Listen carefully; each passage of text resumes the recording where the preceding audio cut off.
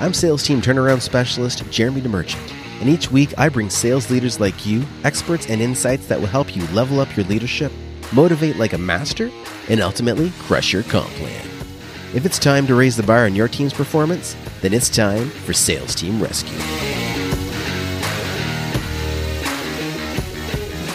In case I start hearing myself come through. Good call. And we are live. Welcome to episode number 18 of Sales Team Rescue. I am your host, Jeremy DeMerchant, and today we have another amazing special guest. So our guest today, Jessica Magooch, is a sales leader, trainer, and closing coach.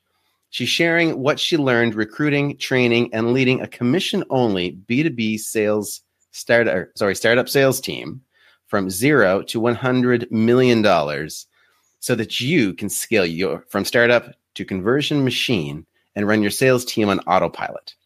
She takes a mind, body, soul approach to selling that addresses the emotional and logical reasons why people buy with proven results.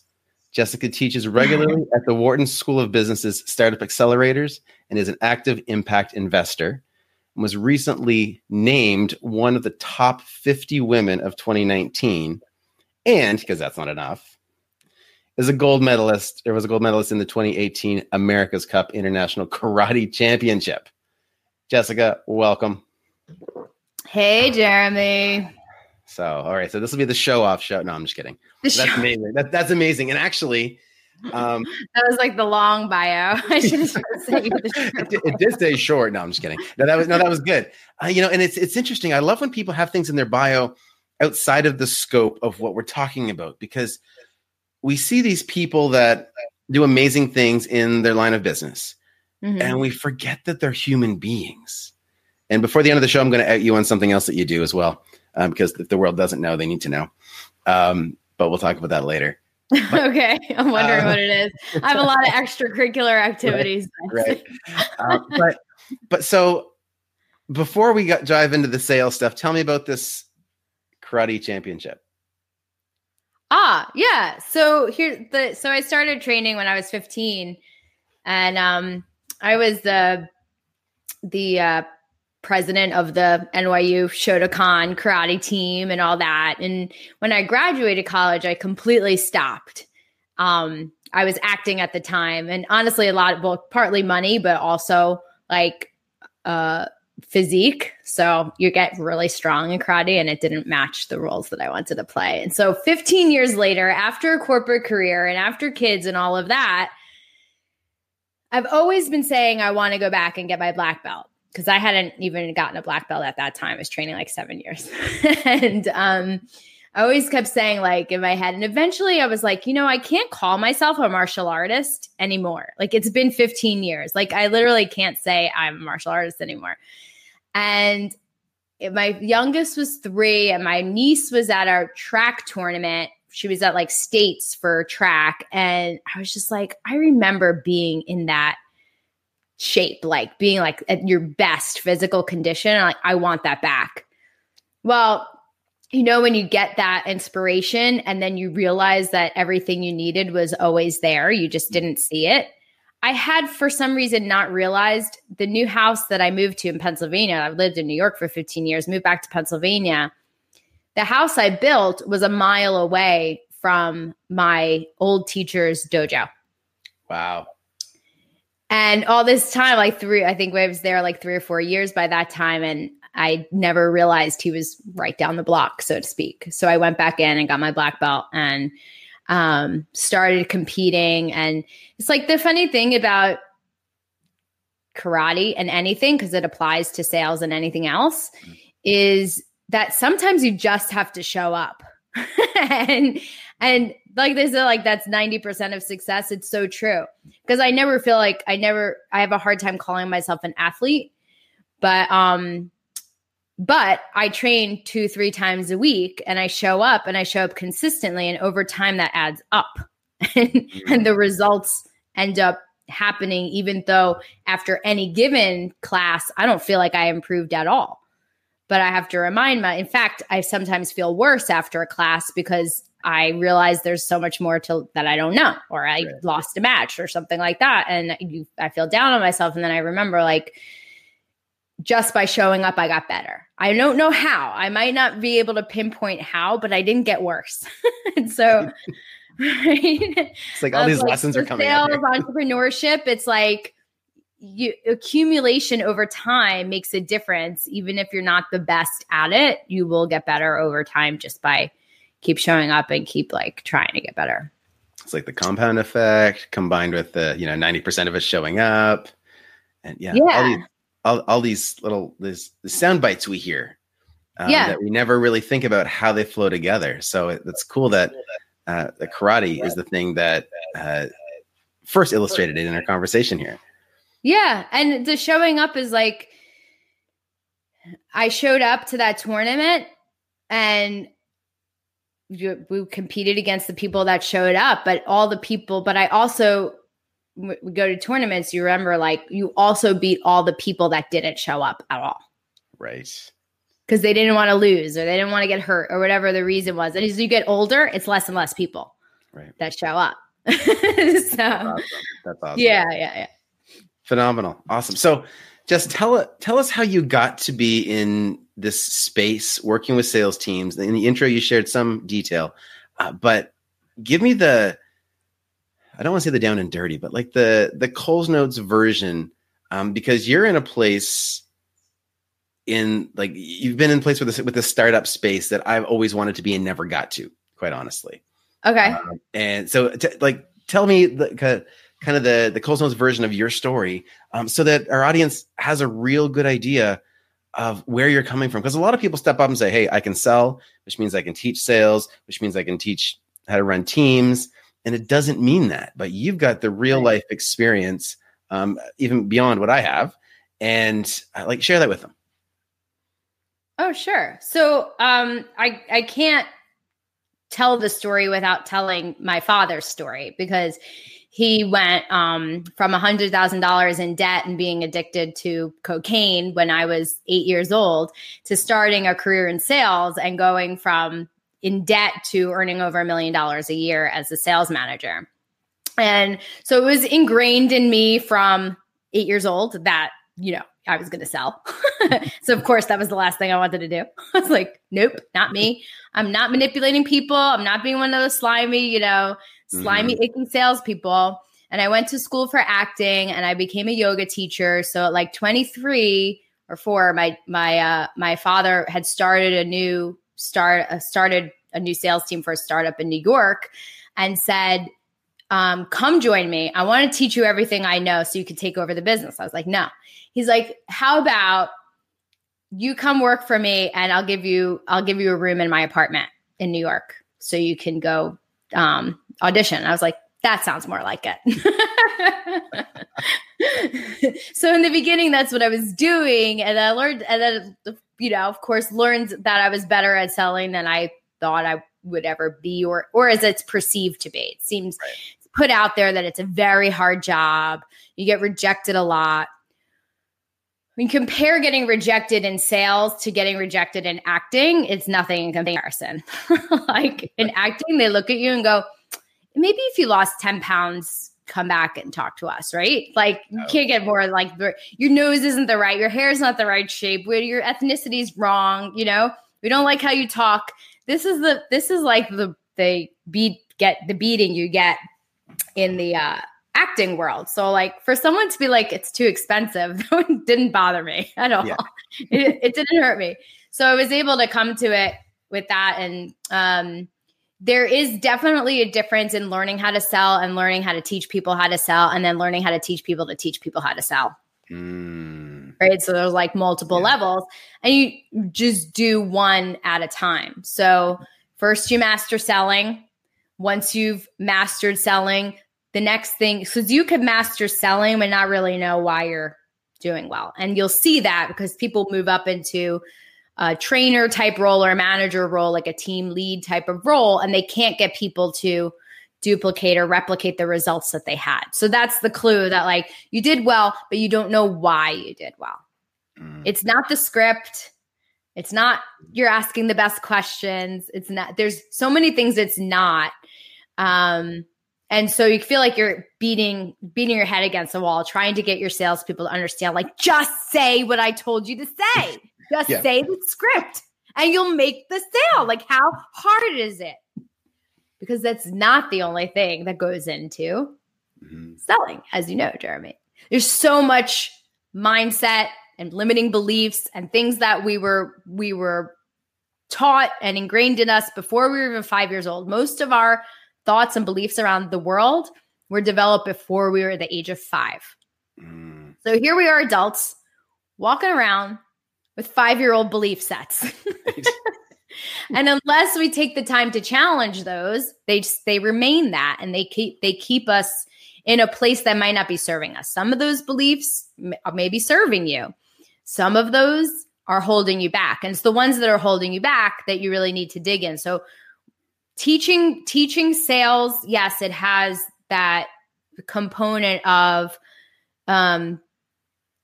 identifying the parts in the funnel where the person's, needs some help. Where could they have noticed an opportunity that they didn't? This like salesy type stuff, like managing and looking at the metrics and understanding how they tell a story. But then there's another level, which is you can give 2 people the same script and they could say it. They could both say it exactly the same way to the same person, and one will make the sale and one doesn't. So why? Right. So right. So it usually comes down to mindset and what that person is portraying across to the other person. It's like, what percentage of communication is nonverbal? Yeah, it's a lot. Was it 90%, something like that? I have to look up the stat. Yeah. I don't know how you could really tell what the number is, but let's just say it's more than the verbal communication. Which you're Some smart scientist somewhere figured it out. So, something. Yeah. And so that nonverbal communication is us sharing our limiting belief with the customer.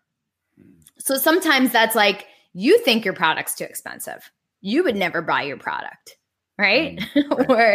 or you don't think that the person should need to ask anybody else to make a decision, or usually it's around money. Money's the biggest one, but sometimes it's also the what you're selling, the actual product. Like you have issues with, especially if salespeople end up in the middle of customer service, they could have just gotten off a call with someone who it totally failed for them, the product or whatever, a bad experience. And then you bring that right into the next call. And your belief in the product goes down and you have a hard time communicating it, how great it is, when you really don't believe that. And then if you don't have a great relationship with your sales leader, you're not going to go tell them like, I have an issue with the product, because you're afraid they'll just be like, get over it. Right. Come on, toughen up. You can't take it. Come on. Blah, blah. So, that has to do with the leadership, but so training sales, and then teaching and coaching people to identify and then move beyond those limiting beliefs is where leadership comes in, and leadership and coaching in, training and then teaching other people how to help other people overcome their limiting beliefs and identify them is like the next level. So at each stage, I didn't learn that all at once. I learned that, first 2 years was selling. Then the next 2 years was training. Then the next 2 years after that was training trainers. Gotcha. So each of those, so my father was my mentor in the first part of that. And he was able to he was the one that was able to say like, all right, now you got to learn something new.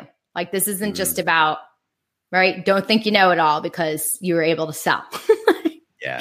It's kind of bringing me back to reality. Well, and that's a hugely valuable lesson. We often get stuck. We're like, okay, this is comfortable. This is our comfort zone. And even in sales, we're always told to challenge our comfort zone and push beyond our limiting beliefs. But after 2 years in a role, you get it. And you can be very comfortable there and stay probably consistent, or, maybe drop a little bit. But I think that lesson from your dad is a huge lesson to just keep growing. What's next? Yeah. Right? What's next? I mean, the big bucks don't come from selling. Right. Right. The big bucks come from being able to teach people what you know and coach them and move them beyond. This concept of like those who can do, those who can't teach is like, that's limited thinking because when you've mastered something, you become then more valuable when you can teach others how to master it. Right. Makes sense logically. So your value becomes higher. So then you need to spend more time in the zone that you're most valuable. A person who can coach people to sell better is more valuable than someone who could sell. It was interesting. My first sales gig ever was at a call center. And I learned that if you were number 1 on the sales floor or number 2 on the sales floor, you never got off the phones. But if you were number 3, you could coach. You what? If you were number 3, you could coach other people. Oh, okay. Yeah, interesting. It was kind of slightly flawed thinking, but they gave me the target of being number 3. So that's how my career started. But I thought you were going to say you could take a lunch break if you were number 3. And number 1 and 2 were so busy. They were like, I don't want to be 1 and 2. Yeah. I just be 3. Right. So when it comes to leading teams, one of the biggest challenges that I see people have is getting people into motion, motivating the team to take action. And obviously there's, depending on the campaign and what you're selling, there's other variables that come into play. But what do you find, first of all, the biggest challenges when you're running a team? Like, what's the most common issue that creates that resistance? And then what do you do to overcome that? That was a loaded question there, Jeremy. So first I want to ask you back, if I may. Sure. How do you currently help people? Because I know you manage teams too. So what's your methodology? And then I'll share mine and see how they my methodology is actually connecting with each individual member of the team, because I feel like they need to feel like you understand where they're coming from, and then you align their goals with the success of the company or the campaign or whatever it is. Because I find people don't want to do something just because. They need to see where that end game is for them, whether it's making more money, whether it's leadership opportunities, whatever, right? Or it's money to get into debt or whatever. So I want to know who they are, and I want to know their intricacies as far as what makes them tick, so that when they struggle, whether there's a mindset issue or whatever, I can have a pretty direct conversation about it because I've already built that relationship up front. For me, teams aren't just people. Teams are personalities. Teams are the families behind them. They're the hobbies. And I need to connect with every single person to figure out how they tick if I'm actually going to get them to say, hey, I need a favor this week. Will you do this extra thing? Cool. Yeah. So I agree with that in connecting with them and what their personal goals are.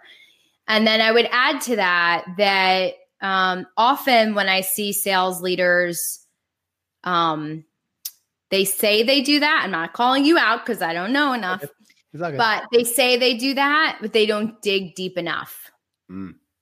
Or the person is giving you the answer that they think you want to hear, right, as opposed to the real answer. So like the first step of that, and this goes into your question of the most challenging part. So the first step of that is they have to have your trust. They have to have your trust that you're there to help them. If you don't have that, there's really nothing you can do as far as like training and pushing them and moving them beyond their limiting beliefs or whatever boundaries they have set. You can do that by invoking fear, you'll lose your job and all of that, which is what most managers have to resort to because they don't have the trust factor, right? Yeah. How many salespeople complain about their managers, right? So that's the percent of sales managers that don't have the trust of the salespeople. And maybe it's not because they're bad people. Maybe they were never given a good example, but it could also be that they're really in it for themselves and the salespeople see that, right? They see that they're in it to make their own targets and the salespeople are just a vehicle to do that. But a leader who sees themselves that they're serving, they work for the salespeople and not the other way around. I work for you. My job is to help you get where you want to go. And don't give me this bullshit about you want to move up the ranks and advance in the company and do the best thing for the company. That's bullshit. Yeah, it's not a thing. That's the answer you think I want to hear. Okay, now we got that out of the way. Your company man, your company guy or whatever. Now that we got that out of the way, what do you really want? And where we talk about income goals, but we talk more about I want to know what their lifestyle goals are. Mm-hmm. And then once I get their lifestyle goal, then I push them. Then I'm like, is it okay if I ask you some more questions about that? It's like, I want a boat or something, right? It's like, okay, let me ask you more about this boat. What would it feel like to have this boat? How would that change your life? How would that make things different? Okay. And for most people, they start out with like, I just want to be out of debt, pay my bills, live comfortably, go on a couple vacations, like have a little boat or have a big boat or whatever it is. Like, and their first response is usually about me, what I'm going to do for me or my immediate family, right? Send my kids to college, buy a nice ring for my fiance, whatever. Great. Now let's imagine all of those things are done. It's 3 years from now. All of those things are done. You have money flowing and it's satisfied all of those goals that you had. Then what? Keep pushing them forward to then what? Because what happens is throughout life, like how many 5-year-old boys, when you ask them what they wanted to be when they grow up, how many of them say astronaut, NBA basketball player, right? NFL football player, right? Like, so I want to be a ballerina. I want to be, so we have wide open possibilities when we're younger that slowly over time get taken away, get squashed by other people, but mostly by yourself. You fail at certain things, then you start to think you're inherently a failure and you see other people succeeding and you think they must have done something right that they must be deserving and I'm not. And so those mindsets that kept you safe as a 5-year-old then don't serve you as you're trying to move up. So how many 18-year-olds say I want to be an astronaut when I grow up? Like not many. Very, very few, right? Only the ones that end up becoming astronauts. Right. Exactly. So I want to get them to go back to, now it might not be like they still want, maybe they don't want to be an astronaut anymore, but I want them to get to that place where anything's possible. And then we start putting a number to that. So, and I want them to think about the things beyond their own needs.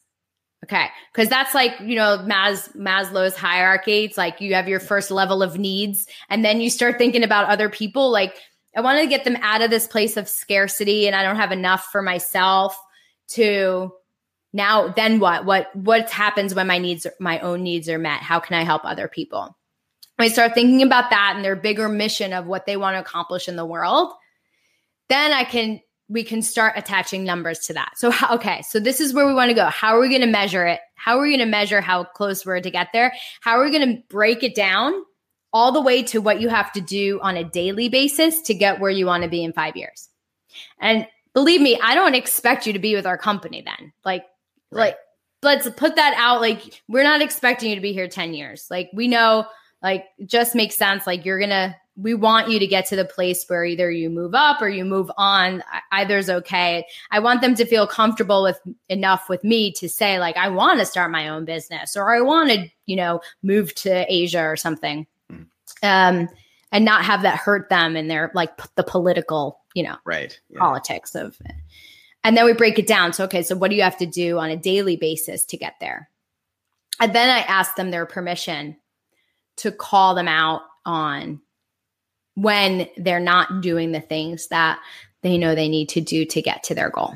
So I ask them right there, and that's way in the beginning, like the day after I hire them. This is the first conversation we have. It's like coffee meeting. And I say, okay, I am committed to getting you to this goal. I will not let you fail. But I need to know, and I need to get your permission right now that if I see you, if like we agreed, okay, you need to make 100 calls a day, whatever it is. 100 calls a day compared to the dream they want to achieve is nothing, right? Mm-hmm. But 100 calls a day in and of itself is like, oh, who wants to make 100 calls a day? If I see that you're not doing the things that you know you need to do, or if I see some place that you can improve to get better results, to get to your big goal, to get to, let's say, the, sending a mission to Africa, or whatever that person said, is it okay if I call you out on it? And they never say no, right? They always say, yes, please do, because they want that end thing. And so that's in sales, it's called a pre-close. You're getting permission to do something later, right? You never make a sale without asking your permission to sell. So permission to sell is like, you can't ask for the sale unless you ask, you always need to ask permission to ask for the sale at the end. So I'm asking way in the beginning, is it okay if if you want to go forward, I'm going to collect your credit card information. I'm going to enroll you. You're going to get started. This is before they even know what the program is. Right. I'm getting your permission to close you later. Same thing with the salespeople. I'm getting their permission to train them later and to coach them later. So when it does happen, I'll be like, Nicole, do you remember that time when you said it was okay if I called you out on things that might help you get to your goal of sending a mission to Africa? And she goes, yeah. I said, well, can I offer something that might help you in your sales call? And that's how I approach every training opportunity. Nice. And it's received infinitely better than just, here's what you did wrong. Like, here's what you did wrong. And here's what I want to see you do next time. I think that's the value of working with commission only teams and growing up in that world, because nobody had to show up the next day. Right. I was always in competition with them leaving, going to find somebody else. I didn't have that salary tying them to me or something that I could take away from them. The only thing I did have was their dreams and their goals and my commitment to help them get there. Wow. So that's what ended up in $100 million in sales. So that's really the background. Like you get to this point, and then if you want to go here, if you just want to like catapult into that next level, you have to get behind the spirituality of it. What am I doing to make this person's life better? If all the salespeople reach their individual lifestyle, personal, missions and goals, I promise you it's going to be 10 times whatever the company's goal is. Right. Like the company's goal is usually too small for what these people want to achieve. So you're subconsciously actually pushing them down by giving them a quota. Yeah. Like let them develop their own quotas based on their lifestyle goals. And you'll find that it's actually double or more of what management told you they want at the end of the year, quarter, or whatever. It's like, it's golden. I mean, it's really like, and if it's too low, then I really know, then I need to push that person to dream bigger. Right. They're dreaming too small. We're not in sales is way too hard to have small dreams, small goals. Totally. Yeah. I love that. Do an admin job, Yeah, exactly. Now, I love that you go a step further. Like I always make sure I've got the connection, I've got the buy-in, I'm aligning with their goals, but that one extra step that you take, that first of all, going deeper in, and then bringing from that end goal, bringing it back and quantifying it into monthly, weekly, even daily activities, right? So I think a lot of people will do those two things separately. A lot of people don't do the connection part at all, actually, but we understand the building back from goals. But when you combine the two, I feel the power of it. And I haven't done it to that level. And I think that's huge. Like I'm having this like chill aha moment here. I'm like, oh, so yay. Thank you. Now, some of our audience is building sales teams. Some of our audiences are their sales reps, and some of our audience are entrepreneurs that might be solo. Mm-hmm. Do you have any tips for someone that is kind of on their own? They're doing sales on their own, whether it's for another company or running their own business, where they can apply that? Because it's really hard when you don't have that extra person going, well, we made a commitment that, we were going to try to work for this goal. You were going to try to work for this goal. You don't have that person to call you out when you're off track. Do you have any suggestions on how it can work in that context? So I'm trying to, I will say this without trying to sell my coaching programs, but this is why I became a coach, because my focus is on solopreneurs and entrepreneurs, because I knew the value of the coach I had. There's no freaking way. There's no way I would have even survived the first month. Like, as soon as I didn't make a sale, I would have been like, this isn't working. Bye. The value of a coach is that they can see things that you can't see. That's the whole reason. Like, people at any level, the highest performing people all have coaches, because they know this. They know a coach got me from this place to this place. I need a coach to get me from this place to this place. And so the value of a coach and a mentor is, is that you can only coach yourself on what you know and what you can see. So if there's someone that is, besides hiring a coach, if there's someone that you can learn from, or it's difficult to do peer-to-peer. The problem with like peer-to-peer reviews or role plays is the other person doesn't know what the heck to look for. Right. Blind leading the blind. So it's like, sounds good to me. Go get them, And it's more like a cheerleading conversation, which is helpful in itself, but it doesn't give the clarity of someone that's like been on the other side and can coach. So what can you do to be your own coach would be to step outside of your own mind and start observing what's happening in your own thought process. It's a challenge, but it's what you're going to need to do anyway. Like, a coach will tell you to do that, and is know what you're doing while you're doing it and why you're doing it. Know what you're doing, why you're doing it, and while you're doing it. Now, in the beginning, it'll be retrospective. You might record your calls and listen back to it, and you'll be able to say what I did, why I did it, but after the fact. And then eventually you can be in a call being aware of what you're doing, why you're doing it, while you're doing it. So in the moment, understanding like, limiting belief coming up there. Why do I have an issue with when I say the price? Every time I say the price, I cough. It's like, well, how much? 1,000. Sorry, something's in my throat. Like, over every single time you say the price, something's in your throat. So things come across like, can you observe? It might not be thoughts, but they will be expressed. So that's where I feel like my theater training comes in so handy, and why it helped me be successful so quickly was that awareness of what my body is doing at any given moment, and not taking that for granted, that means something. As if I just try to not do that thing, it doesn't solve the problem. It will express itself in another way. So if I try to not cough, I'm going to start blinking really weird or something. We're going to start playing with my hair when it's time to talk about the price.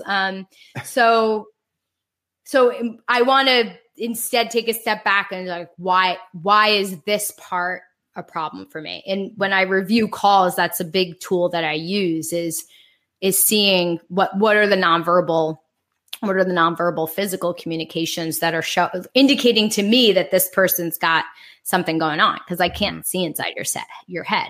Right. But those will get communicated to the customer one way or other. So to be your own coach, you've got to like open up your own brain and look inside and be like, what's going on in there?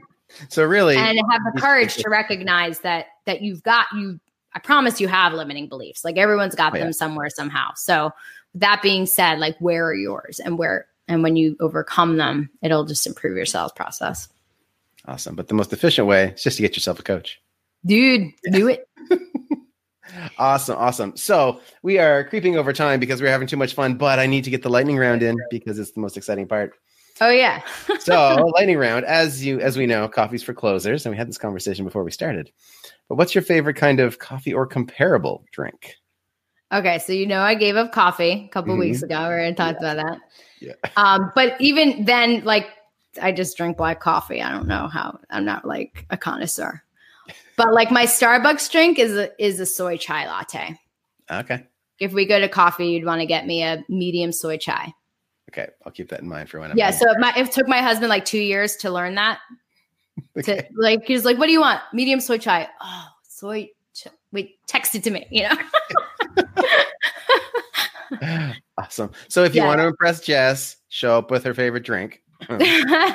I'll make me happy. I limit my consumption. There you go. But, yeah. What's the number one book or movie that you recommend to sales reps or sales leaders? Funny that you ask. Oh. It's my dad's book. Oh, nice. It's The Spirituality of Success, Getting Rich with Integrity. Oh, very cool. And it's his story of, it's not a sales book, it's a success principles book. So he was going to write a trilogy of the spirituality of success, the spirituality of sales, the spirituality of sales leadership. Well, he never got around to the second one. So he said, the first thing I need people to know is the success mindset, because there's nothing I can tell them about sales techniques or questions or process or anything that's going to help them if they don't have the right mindset, if they don't have the success mindset. So like, are you deserving to have success? Or do you deserve to make $1 million a year or 10 million a year? Like, do you even feel like you deserve that? Because let's start there. Nothing I can tell you about how to do it's going to matter. You're subconsciously hold yourself back. The voice in the back. And so I'm in the process of writing the second part, which is spirituality of sales. I was going to ask that. Good. Kind of, going into more like sales specific mindset and processes to help like apply the process to and the right mindset at the same time. Amazing. In a way that's authentic and with integrity. It's not, when you do it in this way, you never have to be pushy, and clients start coming to you like magnets because they know you're different. I mean, 98% sales has a bad rep because most people are amateurs, quite frankly. They're in it to make money, which is why when I talk to them, I try to get them out of that money thing and into like the big why. What's my contribution to the world? Love it. Right away. Yeah. Awesome. Can I find that book on like Amazon? Yeah, it's on Amazon. Okay, cool. Who is someone you consider to be a mentor in your life? My dad. My dad and like all the people I consider coaches. So my karate instructor, Rob DeAngelis. I don't know if he's probably not listening. I could care less about sales. But like seeing people who are at a certain level of expertise are like really interesting to me because they vibe on a different level, Like the same way he is in karate is like how I am in sales and how I want to be in karate. Like he could just he's literally vibrating in the way he perceives time is different. When you're in the ring, you don't have time to blink. You're on the floor, right? Because in his mind, he doesn't see it, but he's slowing down time. I mean, people that are operating at a higher level of success and like seem to get more things done and all that, it's like they learn how to manipulate time by focusing on it. So I like to see that the correlations in different areas. I think when you're successful in one thing, it bleeds over into the other things that you do. Like, how to be successful. So I encourage people to have lots of extracurricular activities. Love it. Awesome. My favorite question. What's the strangest thing you do in your daily routine to keep yourself on your game? On my game. I know you were going to ask this and I couldn't think of it. So maybe this is strange. Maybe a lot of people don't know this. I have on my whiteboard, I had to recently erase it because my son came in and called me out on it. Am I allowed to curse on your show? Go ahead. I already did. I wrote for myself on big letters on my whiteboard, "You are fucking amazing." Nice.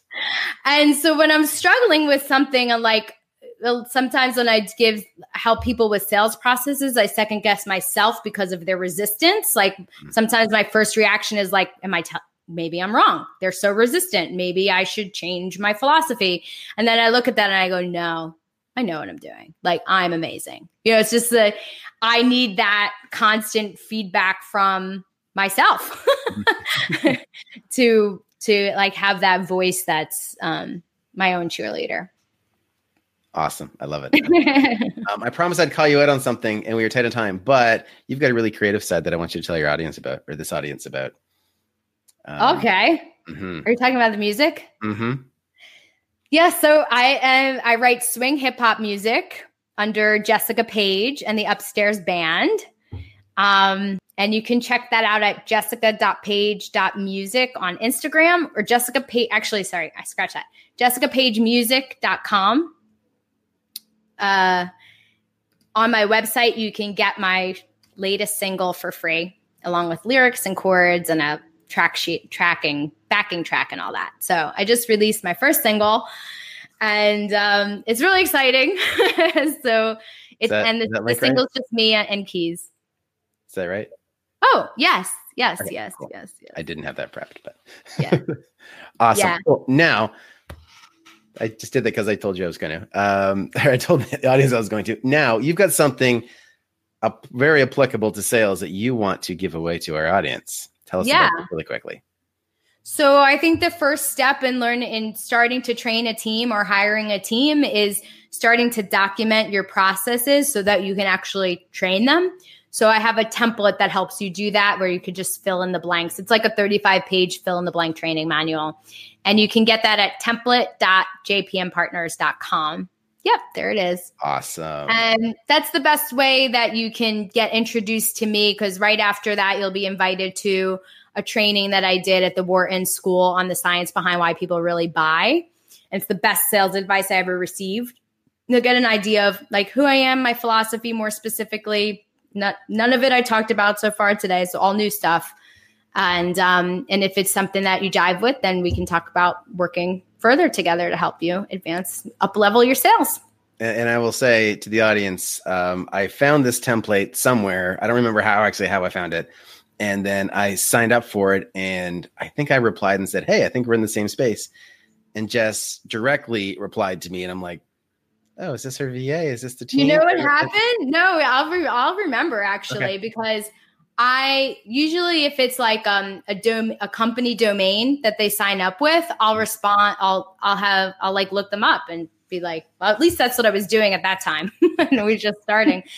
And I was like, hey, I noticed you're into this, that. And you were like, no way, you actually took the time to look me up and all that. And I was like, yeah, like that's what I learned worked in sales, is like getting to know people and not trying to, you can automate, but that doesn't mean you shouldn't get to know your customers then, right? And then it leads to opportunities and relationships that you wouldn't have had before. 100%. We wouldn't be here right now. Yeah, exactly. Awesome. Exactly. Awesome. Well, just thank you. I'm so glad to hear you're doing well. Yes. No, I'm glad that you had the time to jump on. I appreciate it, guys. So learn more about Jess and get that template at template.jpmpartners.com. And thank you for joining us, Jess. And thank you for you, the listeners and viewers, for watching this episode of Sales Team Rescue. Catch this replay and previous episodes and a link for upcoming episodes at salesteamrescue.com. We will see you next Wednesday, 2 p.m. Eastern. Remember, guys, get uncomfortable, get results. Cheers. Cheers. Thanks for joining me. Let's keep the conversation going. You can find more episodes and a link to join our online community over at salesteamrescue.com. If you haven't already, be sure to hit subscribe and give the show a review to help us reach more sales leaders like you. If you'd like our support in creating your own high-performance sales team, book a call with us at salesteamrescue.com.